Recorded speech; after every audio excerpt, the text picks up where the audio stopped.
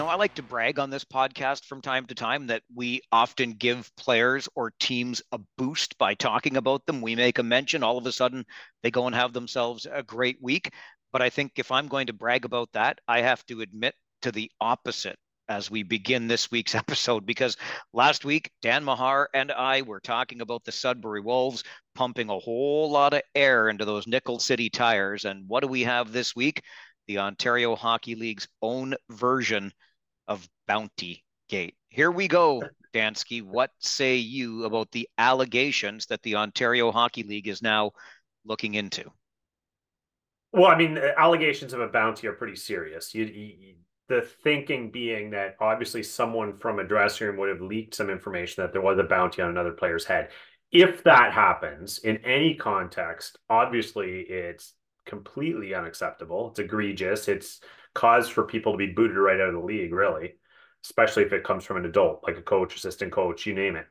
Having said that, I want to be very careful here because sometimes allegations can be completely false. Sometimes allegations could be somewhat stretched. It could just be, players have heard around the boards that the team's going to be looking for a guy. Yeah, these things happen in junior hockey for sure, where a player gets a target on his back for some reason or another, and talk can be misconstrued. So, not knowing exactly what evidence there is here, what proof there is here, I'll be careful to completely indict the Sudbury Wolves, other than to say if there indeed was a bounty or anyone verbalized a command for players to go after a player, then that is an extremely serious affair.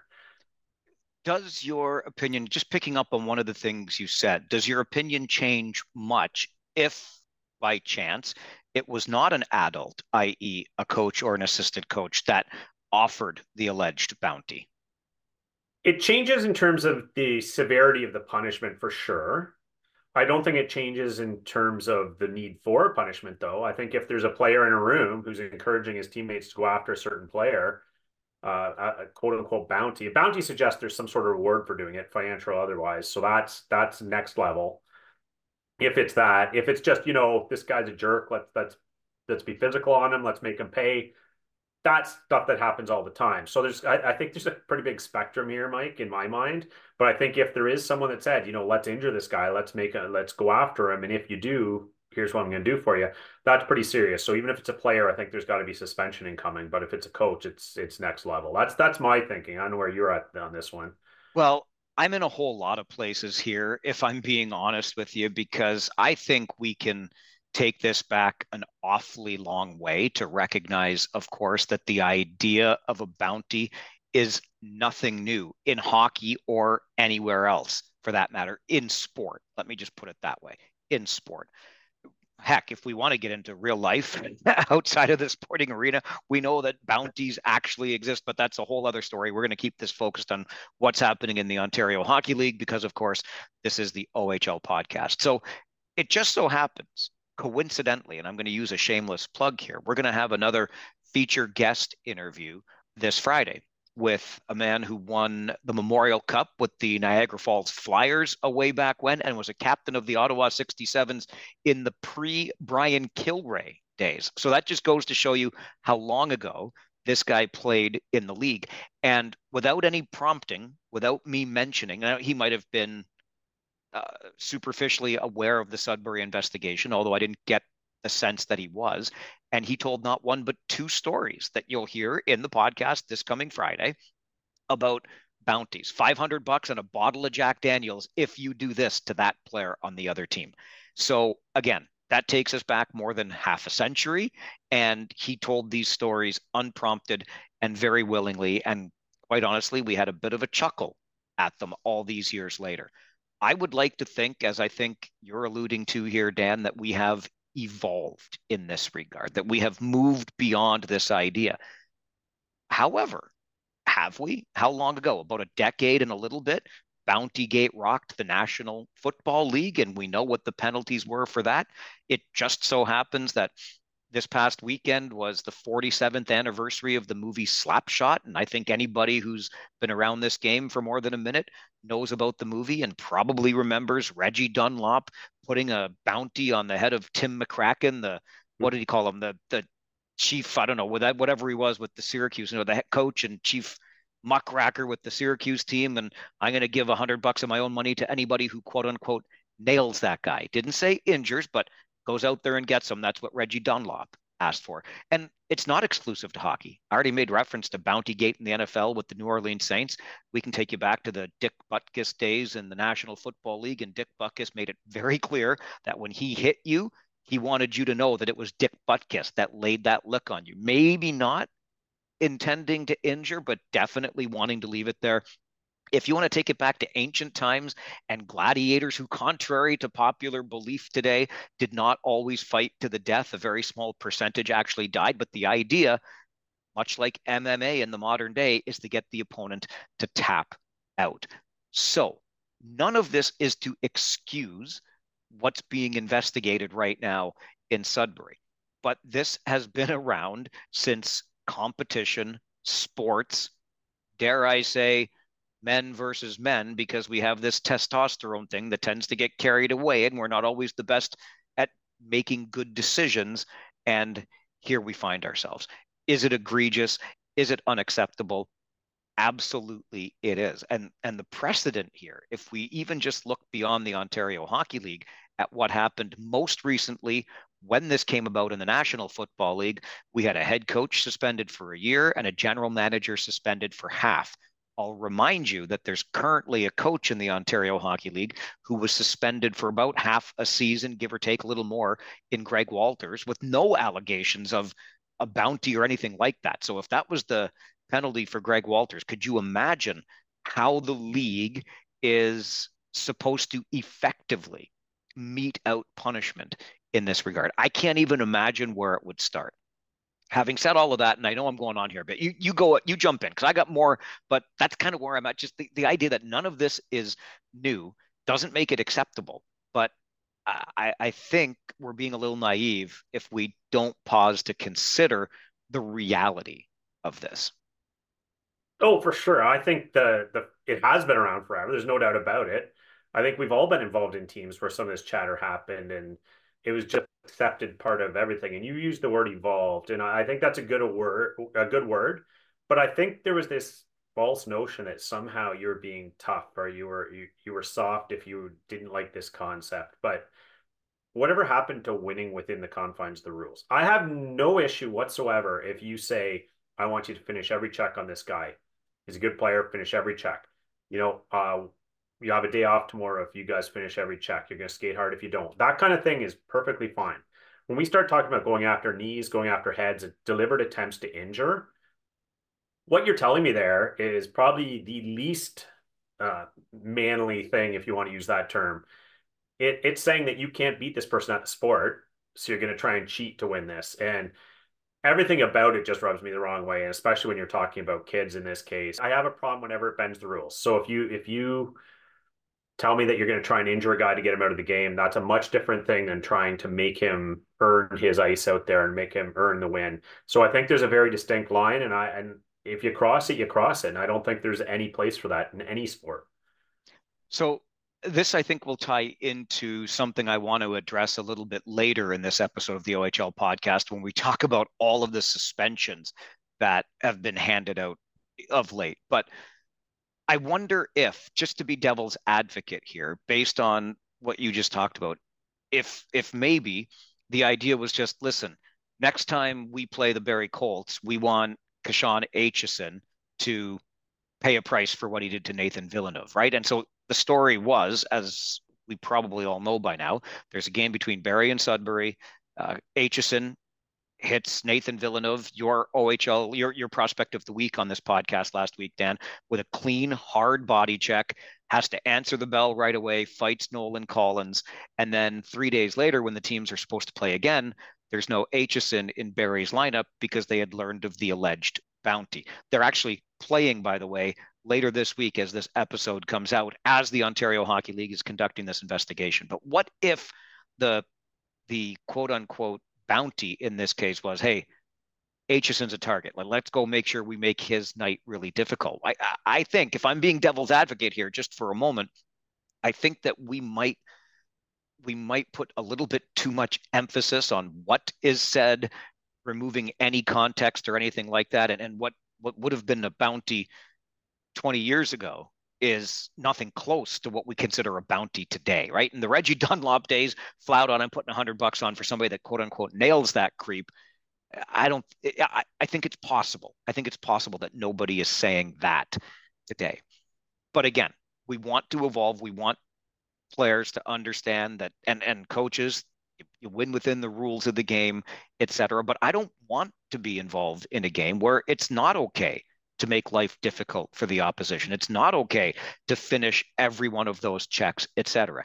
Any notion at all that there's an intent to injure or making somebody's life difficult is going Bobby Clark across the ankle in the Summit Series. Forget it. That's a whole different concept. But I'm not sure that's what we're talking about here. Regardless, there is no winner emerging from this story. The Ontario Hockey League is still in the midst of its investigation. Whatever it concludes, I think, unfortunately, we end up with this being a narrative that currently exists in the league. And that sucks across the board. If the league decides there was nothing untoward that went on here, then there could be accusations that they didn't take the investigation seriously enough or they didn't probe it deeply enough. And you're going to have that side of the argument. If they do end up distributing punishment, for what exactly will we ever know the answer to that? Maybe not. So have we just gotten a little bit too sensitive around language? I don't know, but there's nothing good, unfortunately, that comes of this. And speaking of evolution, haven't we just seen it recently enough in this league with the situation that ended the Burke family's involvement in St. Catharines with the Niagara Ice Dogs and a group chat that got leaked publicly? There is nothing, and I do mean nothing, that is a secret in this world anymore. You can't go to a bank machine with it being a secret. You can't go into an arena in this league with it being a secret. It's just not the way the world works. And you can be sure people that I've talked to over the years in this game lament the loss of the good old fashioned rivalries because they say the players today, they're all too close to one another. And I don't know if that's necessarily a bad thing, but they might skate together in the summer. They might work out together in the off season. They might know each other from coming up through the game. And that's why the league stepped in and started putting in rules around staged fights because kids were using social media to say, hey, we're playing each other this Friday night. Let's arrange something, etc. They're all so closely connected that if you think that you can be in your locker room in any city in this league and say something or text it to a buddy on the team and it doesn't get back to somebody else on that other team, you are playing a fool's game as far as I'm concerned.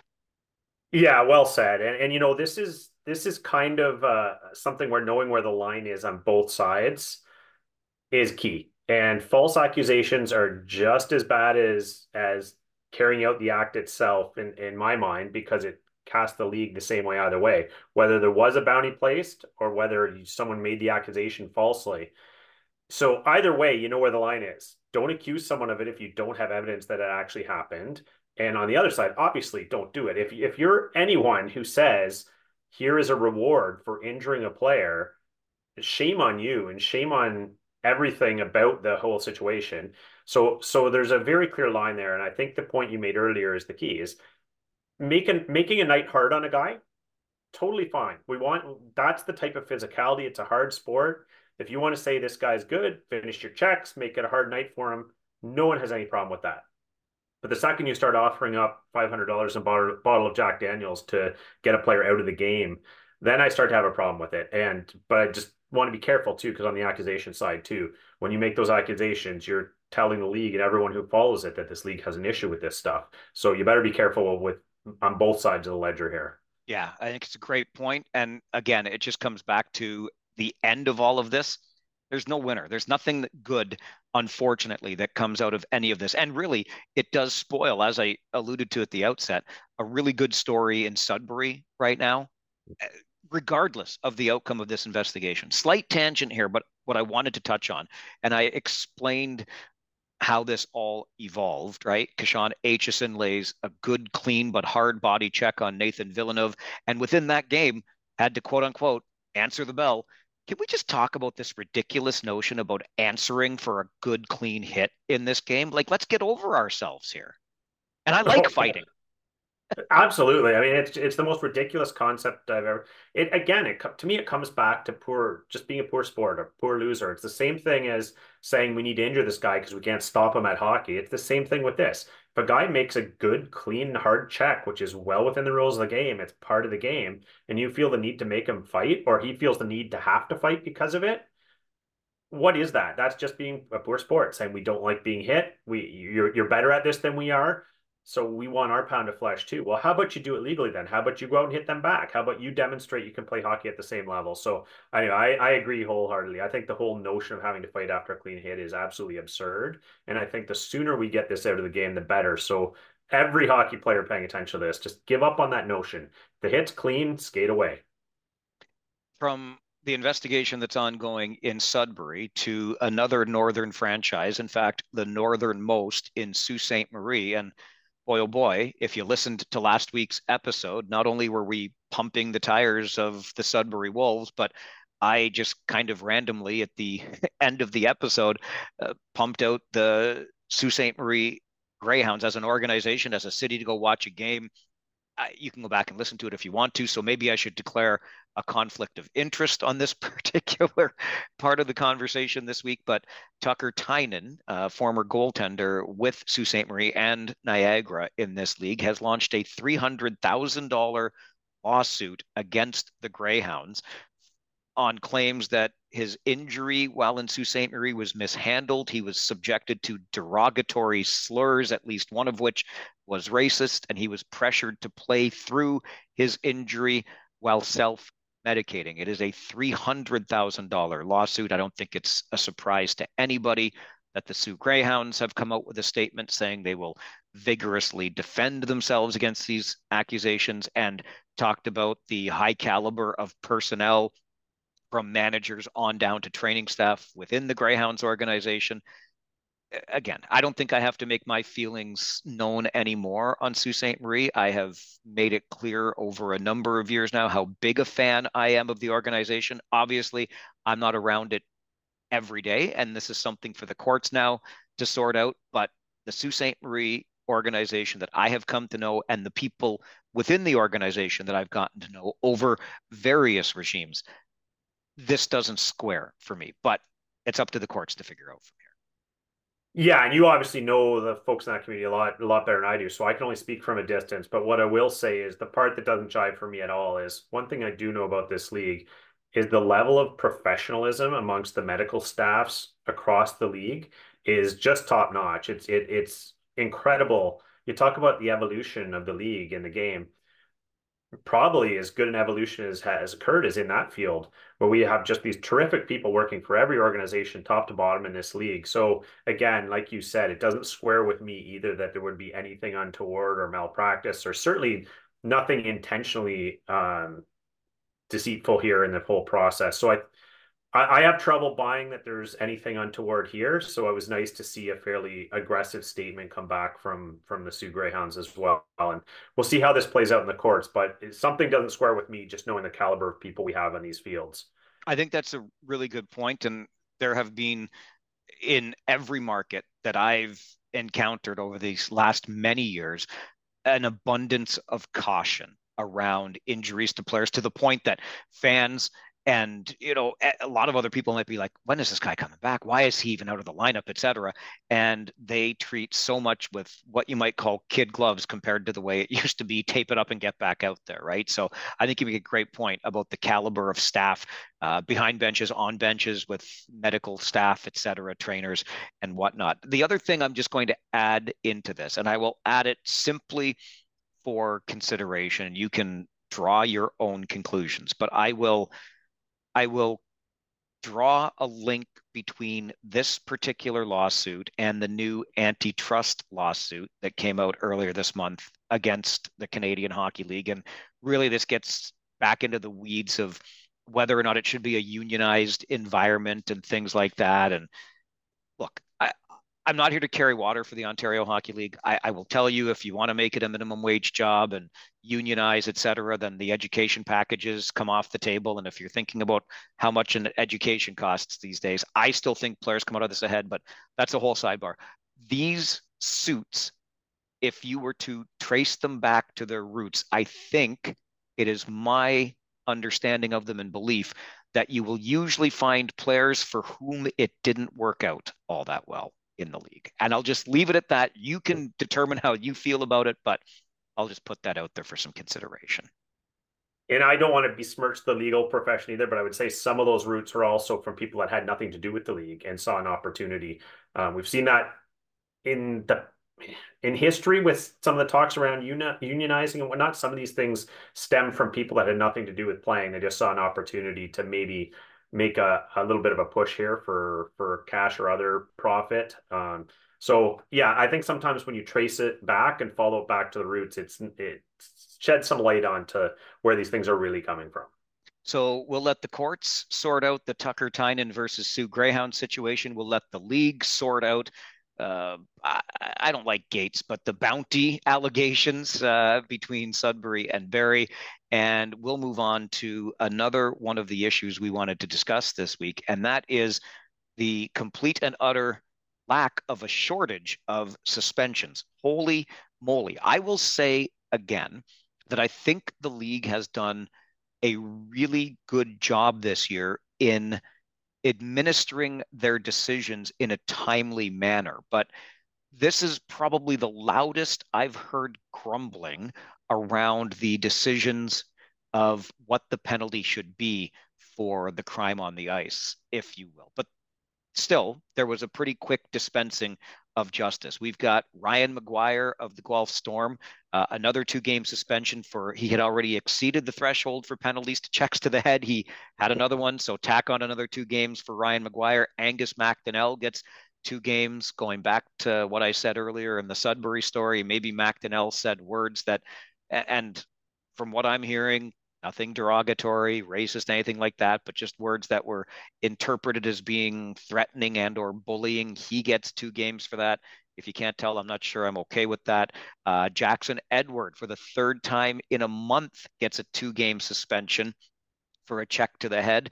Edward, of course, of the London Knights. I should have mentioned McDonnell, of course, with Mississauga, Ryan McGuire of Guelph.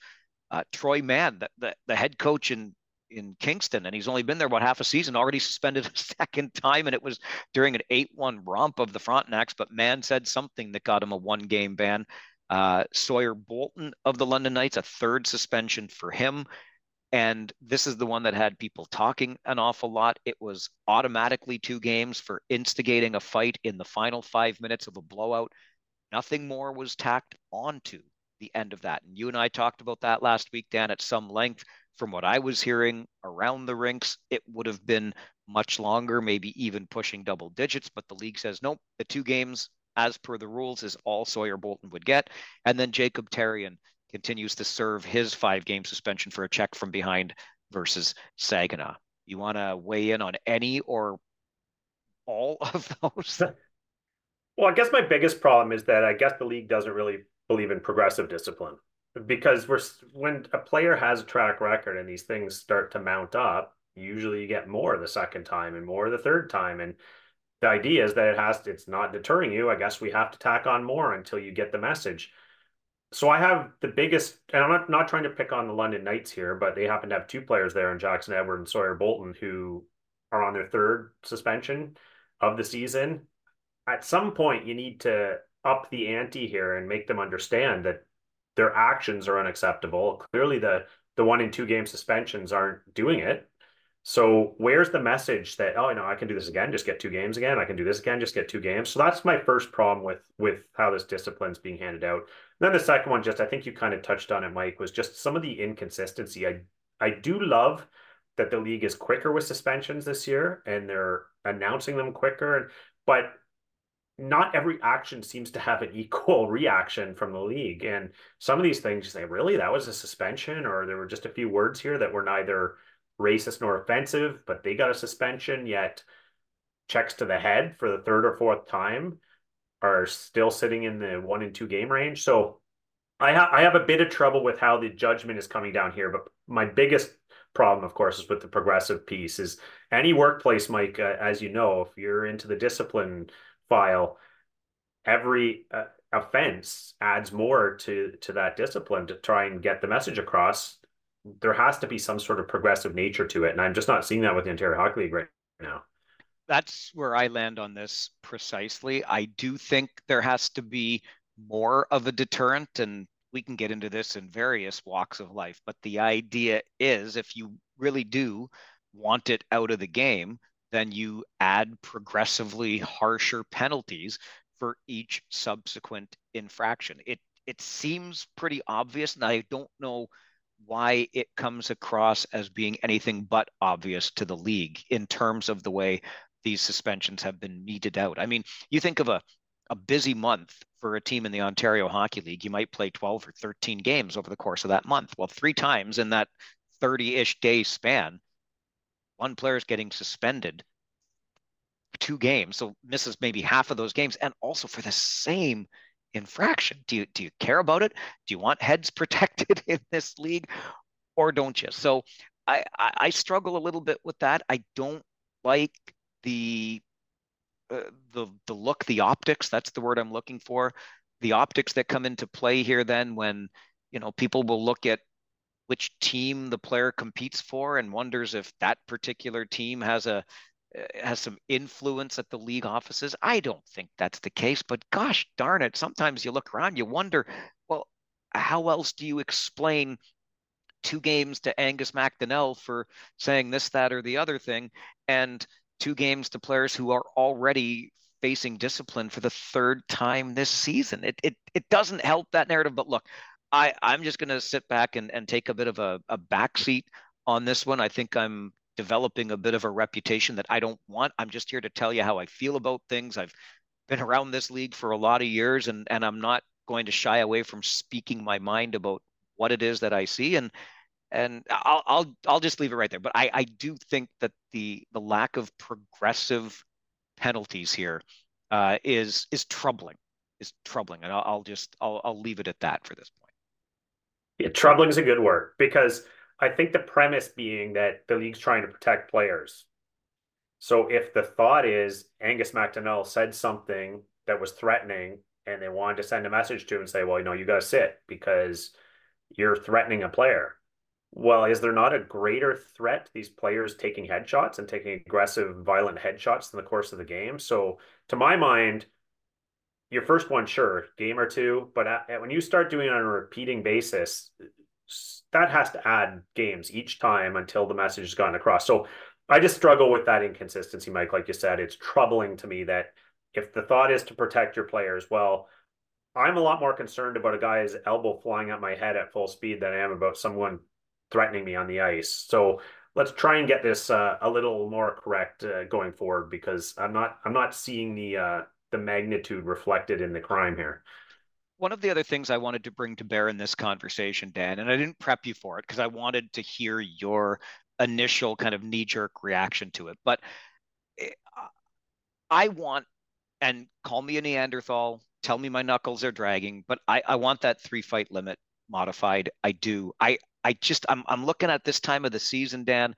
I'm looking at guys who have reached it and what happens to them once they have, because they know they can't go anymore, and other teams, players know that these guys can't go anymore without being subject to a suspension, etc. Again, I think the game is in a good place. I don't want us to go back, although boy did I love watching Slapshot again on the weekend. Man, that's a fun movie to watch. But we don't need any of that nonsense. But we went from 10 to, did we go 10-6-3 or 10-5-3? Either way, we came down from the 10 fight limit in an awful hurry. And I just wonder if 3 might not be quite enough, or if there's some sort of compromise we can find here. And maybe that becomes a conversation around eliminating fighting altogether, which I wouldn't endorse. But I just think we're in a I'm uncomfortable with the spot we're in at 3 fights for a season right now, or one every 22 or 23 games. Yeah, I agree because I think the whole concept is you don't want these guys out there fighting every night, and I think you also don't want games devolving into gong shows. But I think there's other mechanisms because players, coaches, teams always find workarounds. And what happens now is when you have a player at his 3 fight limit, well, then they start negotiating which other player on my team is going to take the fight tonight. So you're still getting the fight, just maybe from someone that shouldn't be or normally wouldn't. You've seen that a few times. So I think some of those other compromise tactics you're maybe talking about, Mike, or maybe the limits on number of times you instigate, you get suspensions for that. Maybe the limits on number of fights in a game. Once there's been three in a game, the next guys are gone. Maybe there's a team fight limit. Once the team hits whatever that number is, 20 in a year, they can no longer fight without suspensions. But there's workarounds or levels of complexity to this rule you could add in that make it a little bit more palatable because the three fight limit, the problem I do have with it sometimes is once teams know a guy's at his three fight limit, then they start taking more liberties. And there's a natural flow to these games that occurs that maybe not the intended result of the rule. So I'm with you that I think a little more built-in flexibility could still achieve the spirit of what you're trying to achieve without some of this extra stuff that's going on because of it.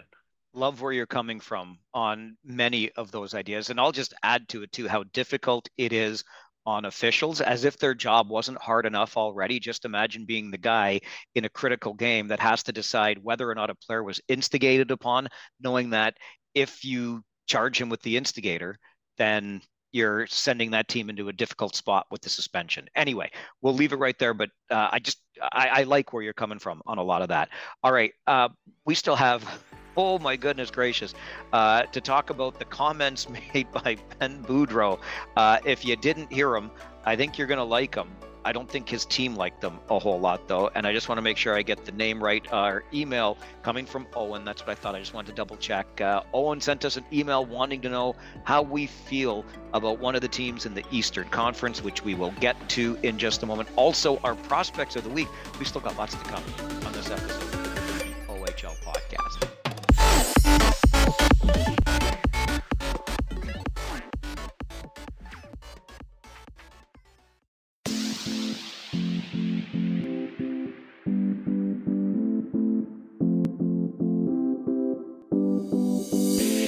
Before I get into Ben Boudreau's comments, Dan, I just want to give a shout out. And look, I made this or took this goofy stand on my own. I haven't liked for 2 seasons what's going on in St. Catharines with the franchise ownership. It just doesn't strike me as being a really good look for the game right now, a really good fit for a development league, considering all of the things that have been happening and frankly the lack of success on the ice to show for it. But I do want to give acknowledgement, and I think deservedly so, to Ryan Rubrek, who has established a new franchise record, a franchise Ice Dogs record for goals by a 16-year-old, getting his 22nd on the weekend.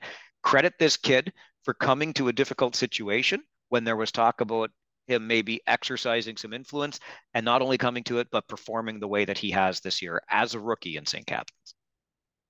I think that's absolutely a positive for those fans. And we've talked about this a few times that on ice, there is enough to be positive about in Niagara. We try and ignore the sideshow that's occurred at times off ice, and we get frustrated with that. But on the ice, this team is not a lost cause. There's lots of work ethic there. There's lots of talent there. And Ryan Rubrek is at 16, 22 goals, pacing to get close to 30 for the year. And then look out when that kid's 18 or 19. There's plenty of on ice reasons to be enthusiastic in St. Catharines.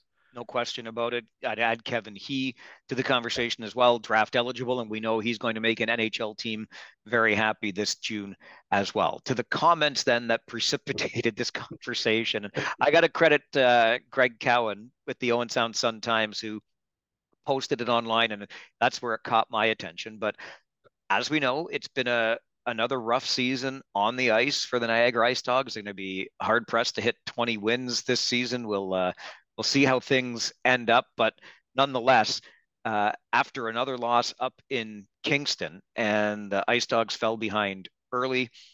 Couple minutes in, they're already down 2, and I guess the coach realized that it's going to be a long night. By the end of the night, he was no less frustrated, and so Ben was quoted as having said, "The best analogy I can say is I believe sometimes I feel like we're riding a donkey in a thoroughbred race. Every team we face is better, they're stronger, they're faster." Dan Mahar, over to you, coach. Clearly, if you're a player on that team, those comments aren't going to sit terribly well. And I don't think they're going to sit terribly well if you're a scout on that team or the GM. So I think there's probably some ruffled feathers behind the scenes, but I gotta admit, as a fan and distant observer, I love when coaches are colorful like this and just call it like it is. I know it reminds me of that often played clip from Michel Therrien in his Pittsburgh Penguins days when he went before the press room and said that he thought the goal of his defense corps was to be the worst defensive squad in the league. And that clip has been played over and over and over. And at the time, it talked about how he alienated his players. They didn't like it. But I recently heard some of the players that were in the room back then talk laughing and saying, yeah, they felt targeted by that comment because they were pretty awful that year. But I think these things are called for the fun. Maybe they're a bit of a wake up call. Maybe hurts to hear when you're a player in that league and you think, well, does my coach not believe I'm good enough for this league? Does not believe I'm skilled enough? So you got to be really careful with the phrasing. But the frustrations clearly boiled over into that comment. But you got to love it as a fan, don't you? You absolutely do. And obviously, I love it as a member of the media. These are the kinds of quotes that we wait for. And I'm reluctant to draw too much more attention to them because the more attention I draw to them, the less likely I ever am to hear one again. Right. But I love the honesty. And another former coach used to like to say, you can't win the Kentucky Derby with a plow horse, right? So similar idea here. But where I struggle, and look, I'm sure heat of the moment, these are the sorts of things that happen. These are the frustration peaks, and this is what comes out. Where I struggle the most, though, frankly, for Ben Boudreau himself and the hockey club, is every team we face is better, they're stronger, they're faster. Like that just says that your team is incapable of competing in this league. And I don't know. Like I don't know how you go back into that room then and have the players want to go out there and go through a wall for you, right? So it's tough. I love the honesty. I wish we had more of it. And as I said, if I talk about it too much, we're going to get less and less of this kind of honesty moving forward. But I go back to a classic from Harry Neal from way back when. You know, our team can't win on the road. We can't win at home. My failure as a coach is I can't find anywhere else for us to play. Right? There are so many like that from the past. This one will linger for a while, I believe, because Ben Boudreau's only getting started. So Yeah, I'm always going to side with the guy with a sense of humor. So if you come up with quips like that for the media, I'm all in your court. You could make the argument it's good to keep those behind closed doors and give the same wake up call to your players by saying that. Maybe one of them will hear it, perk up, and try and prove you wrong, which I assume was probably his goal. But I like it better when they say it to us, Mike. Owen sent us an email, which we encourage you to do anytime. And hey, if Ben Boudreau wants to send an email and we can use anonymous coaching quotes, we're happy to do that too. But do send emails anytime. OHL podcast at Rogers.com. Owen's email. Hey, gents, I wanted to ask you guys your thoughts on the North Bay Battalion this year. What do you think their potential is? Where do they sit in your eyes? And what do you think of the tank they skate out of? Owen, thanks for the email. Not sure where you're going with that last part of the question, but we will address all points therein. Dan Mahar, what's your take on the North Bay Battalion this year? Well, I think the North Bay Battalion are criminally underrated. They have been for a while. One of the most underrated teams in the league again. I think I can't remember where you had him, Mike. I had him right near the top of the conference going in. I thought they just had too much talent returning, and then they added to it as we saw at the trade deadline, plucking three pretty nice pieces off of the Sarnia Sting. I don't know if I want to touch the tank. I love those. I love those gimmicks. I love, it's for the kids, right? So they see that tank coming out. Maybe one day they want to skate through that tank. So I think I'm all for those gimmicks, Owen. But for your namesake, Owen, I'm just gonna say I don't know, Mike. This is a question for you. Are there two more underrated players in this league than Owen Van Steensel and Dallin Wakely? Just continuing to plow well over a point a game, show up every night. There's a physicality, especially in Wakely's game, getting to the net front. I think these are just dynamic players that you don't hear a whole lot about. When you have players like that flying under the radar on your team, a team that's already got Sandis Vilmanis had a goal a game since he's come over. You got Anthony Romani right at the top of the league scoring.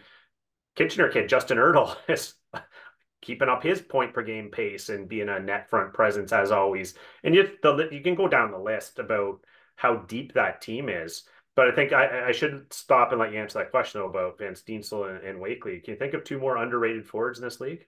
Off the top of my head, I would be hard pressed. I had Wakely kind of on my list of names to mention as we had this conversation about North Bay, because when I'm forced to take a closer look for a moment and just consider what the battalion have to offer, he's a guy that jumps out at me for the reasons you mentioned. I think it's an excellent point on Van Steensel as well. And it probably, watching these guys do what they do, speaks to the team first approach that they're playing up there, that they've got up there under Ryan Ullahan, and of course Adam Dennis is the GM. It is it is an impressive hockey club, and I'll be the first to admit I didn't go back to see where I had picked them initially, but when the trade deadline came around this year, I had a feeling that it was going to be a sell off in North Bay, that they were going to say, look, we had our run last year, we came up a little short. It's time for us to restock, recalibrate, and get ready for the next run. They didn't do that. You already mentioned the returns that they're getting, and they have been impressive. Vilmanis at 24 points in 19 games, Andrew LeBlanc 16 points in 19, both trending above where they had been prior to arrival in North Bay.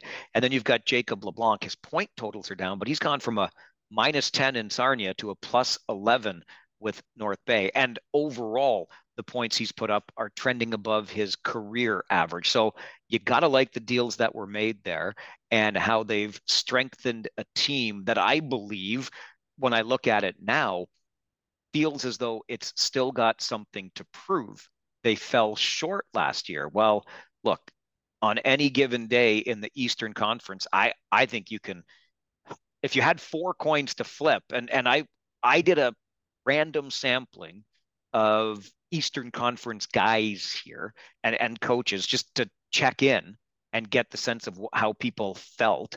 And North Bay's name came up an awful lot as a team that gives them a little bit of jitters as the playoffs approach. You've got Dom DiVincentis in goal, so just start there. Ty Nelson, an absolute stud on defense, and then we can go down all the other things we've just talked about. So to directly answer your question, Owen, what our take is on the North Bay Battalion, I would suggest that they have as good a chance as any team in the East as coming out of the conference this year. I was just going to say the exact same thing. Like, to answer Owen's original question, you asked what their potential is. I think they could win this whole conference. I think, will they? I don't know, but they're as good a chance as anyone. And we went down that whole list of forwards, Mike, and we had you're right. We hadn't even mentioned Dom DiVincentis in net, as good as any goalie in this league. Ty Nelson, another point a game defenseman, running Jacob LeBlanc on defense, running 40, mid 40s in points already. So you got a lot of offensive potency on the back end. And we didn't even mention one of my favorite players in this league, a guy I loved when I saw in the Don Mills Flyers, Paul Christopoulos, a rock back on D, a veteran player in this league now. And then they picked up a guy like Bronson Wright as well at the trade deadline, Mike. And that's a big, literally and figuratively, add to that back end. They're not easy to score on. They can score a ton. And when you can say that about any team, how can they not be considered a key contender? So I think if you asked me to put money on any team right now, my first answer would be no, but my second answer might be North Bay. So My answer is going to be absolutely the same, because you got North Bay, you got Brantford, you got Sudbury, you got Oshawa. Do you ever ignore Ottawa? No. And that's only five teams, where I just think it's so wide open still in the East. So, Owen, I'm assuming you're a Battalion fan. Maybe you're from North Bay, beautiful city, the bridge to the north up there. And hey, enjoy it, because I think the Battalion has as good a chance as any in the Eastern Conference to represent that side. And then if Saginaw ends up representing the West, oh, lo and behold, you might be able to punch a ticket to the dance, even just for showing up to the OHL final. So we'll see how that goes. On the question about the tank, and Dan, you touched on it, and I like your diplomatic approach to this. You're not wrong. Look, there is a former version of me that would be far more bombastic, loud for the sake of being loud, and I would, start picking nits all over the place.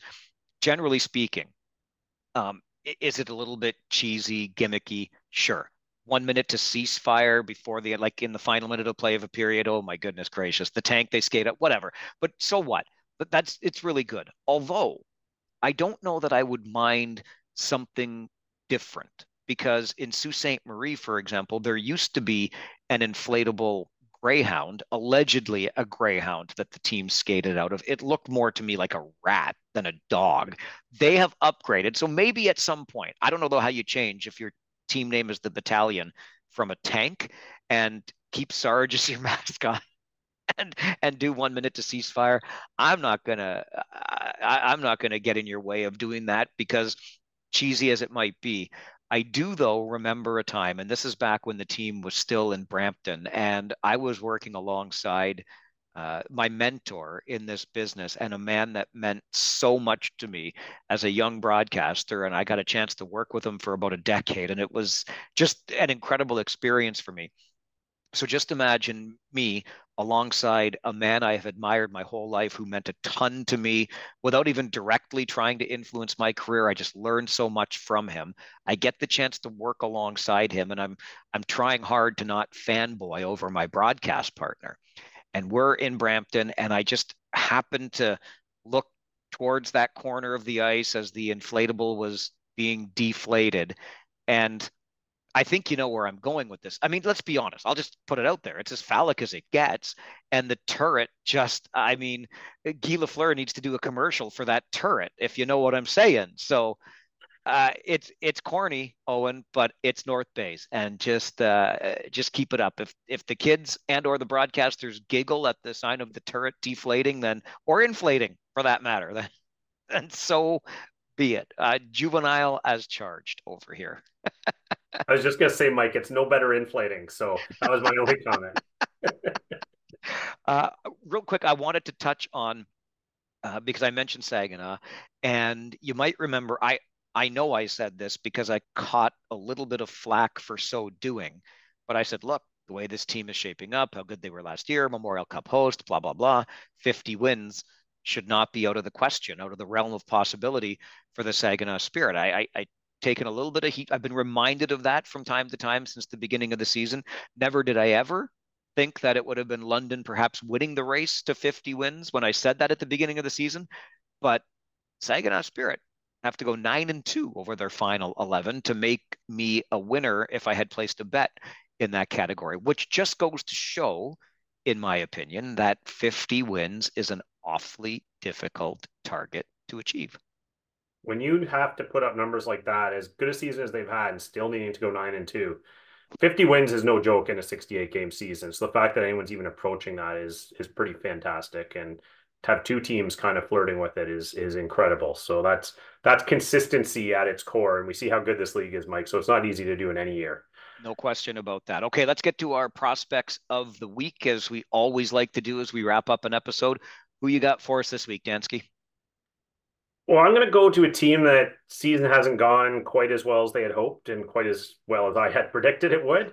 But a guy who I think is really just bringing it every night and more so since the turn of the calendar is Riley Patterson and Barrie.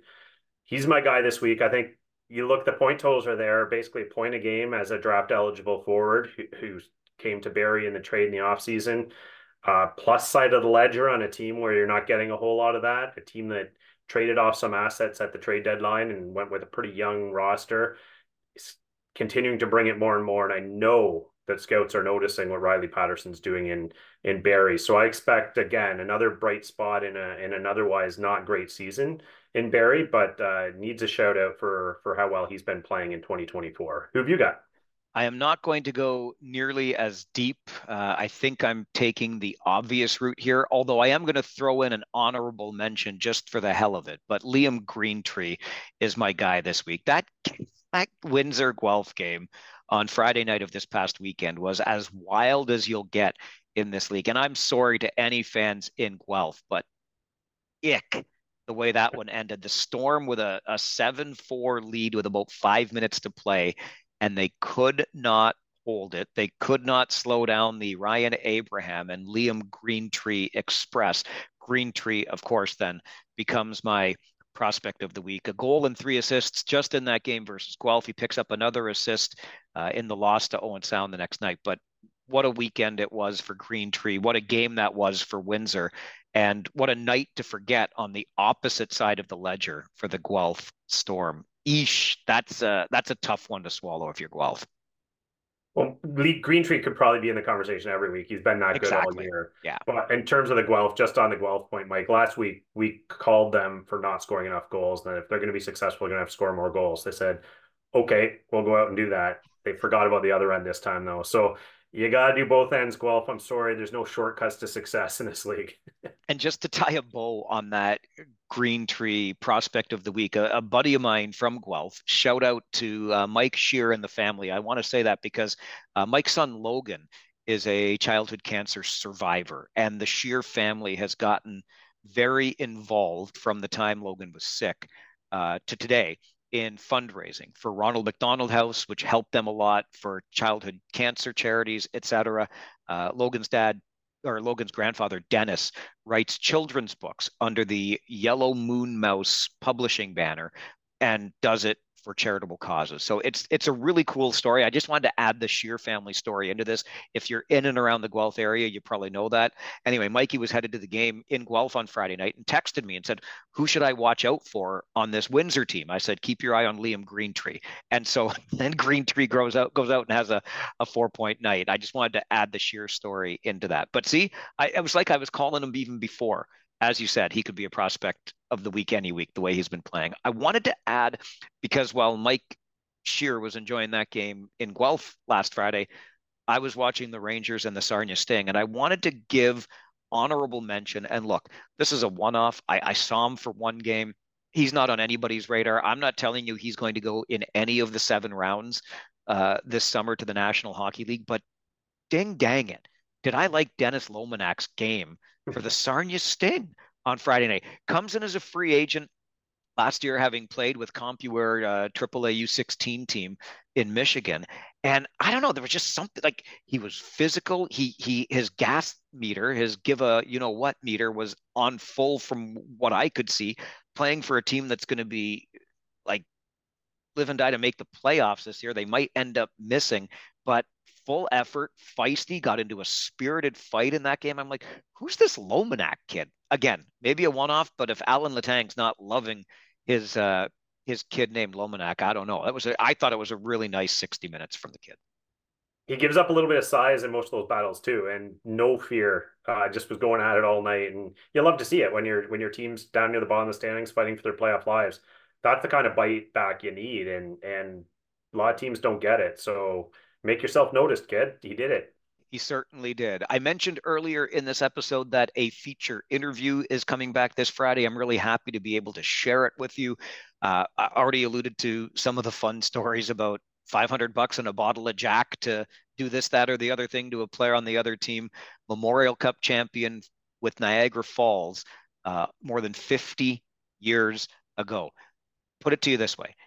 If you want old school, you are going to get the oldest of the old school with this interview on the OHL podcast on Friday. Our guest has stories to spare, and they are a riot. So I hope you enjoy listening to it as much as I did when we put it together. And remember, Owen sent an email this week, wanted to know what we thought of North Bay. Any questions you've got, comments or feedback, send it to ohlpodcast@rogers.com. Dan, I'm sure we're going to agree. Wouldn't it be nice next week if we could not talk about bounties, investigations, court cases, etc.? Maybe, just maybe, as the playoffs are right around the corner, we could talk about things on the ice next week. Yeah, let's keep it all positive. Let's have an all positive pod next week. How about that? I like all positive pods, so we'll try to aim for that. Hey, OHL and the 20 member clubs, it's up to you to deliver that for us.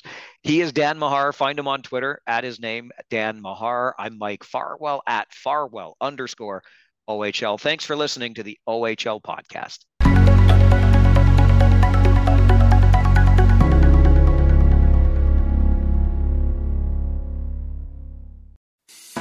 I'm Matt Kundle, host of the Sound Off Podcast, the show about podcast and broadcast.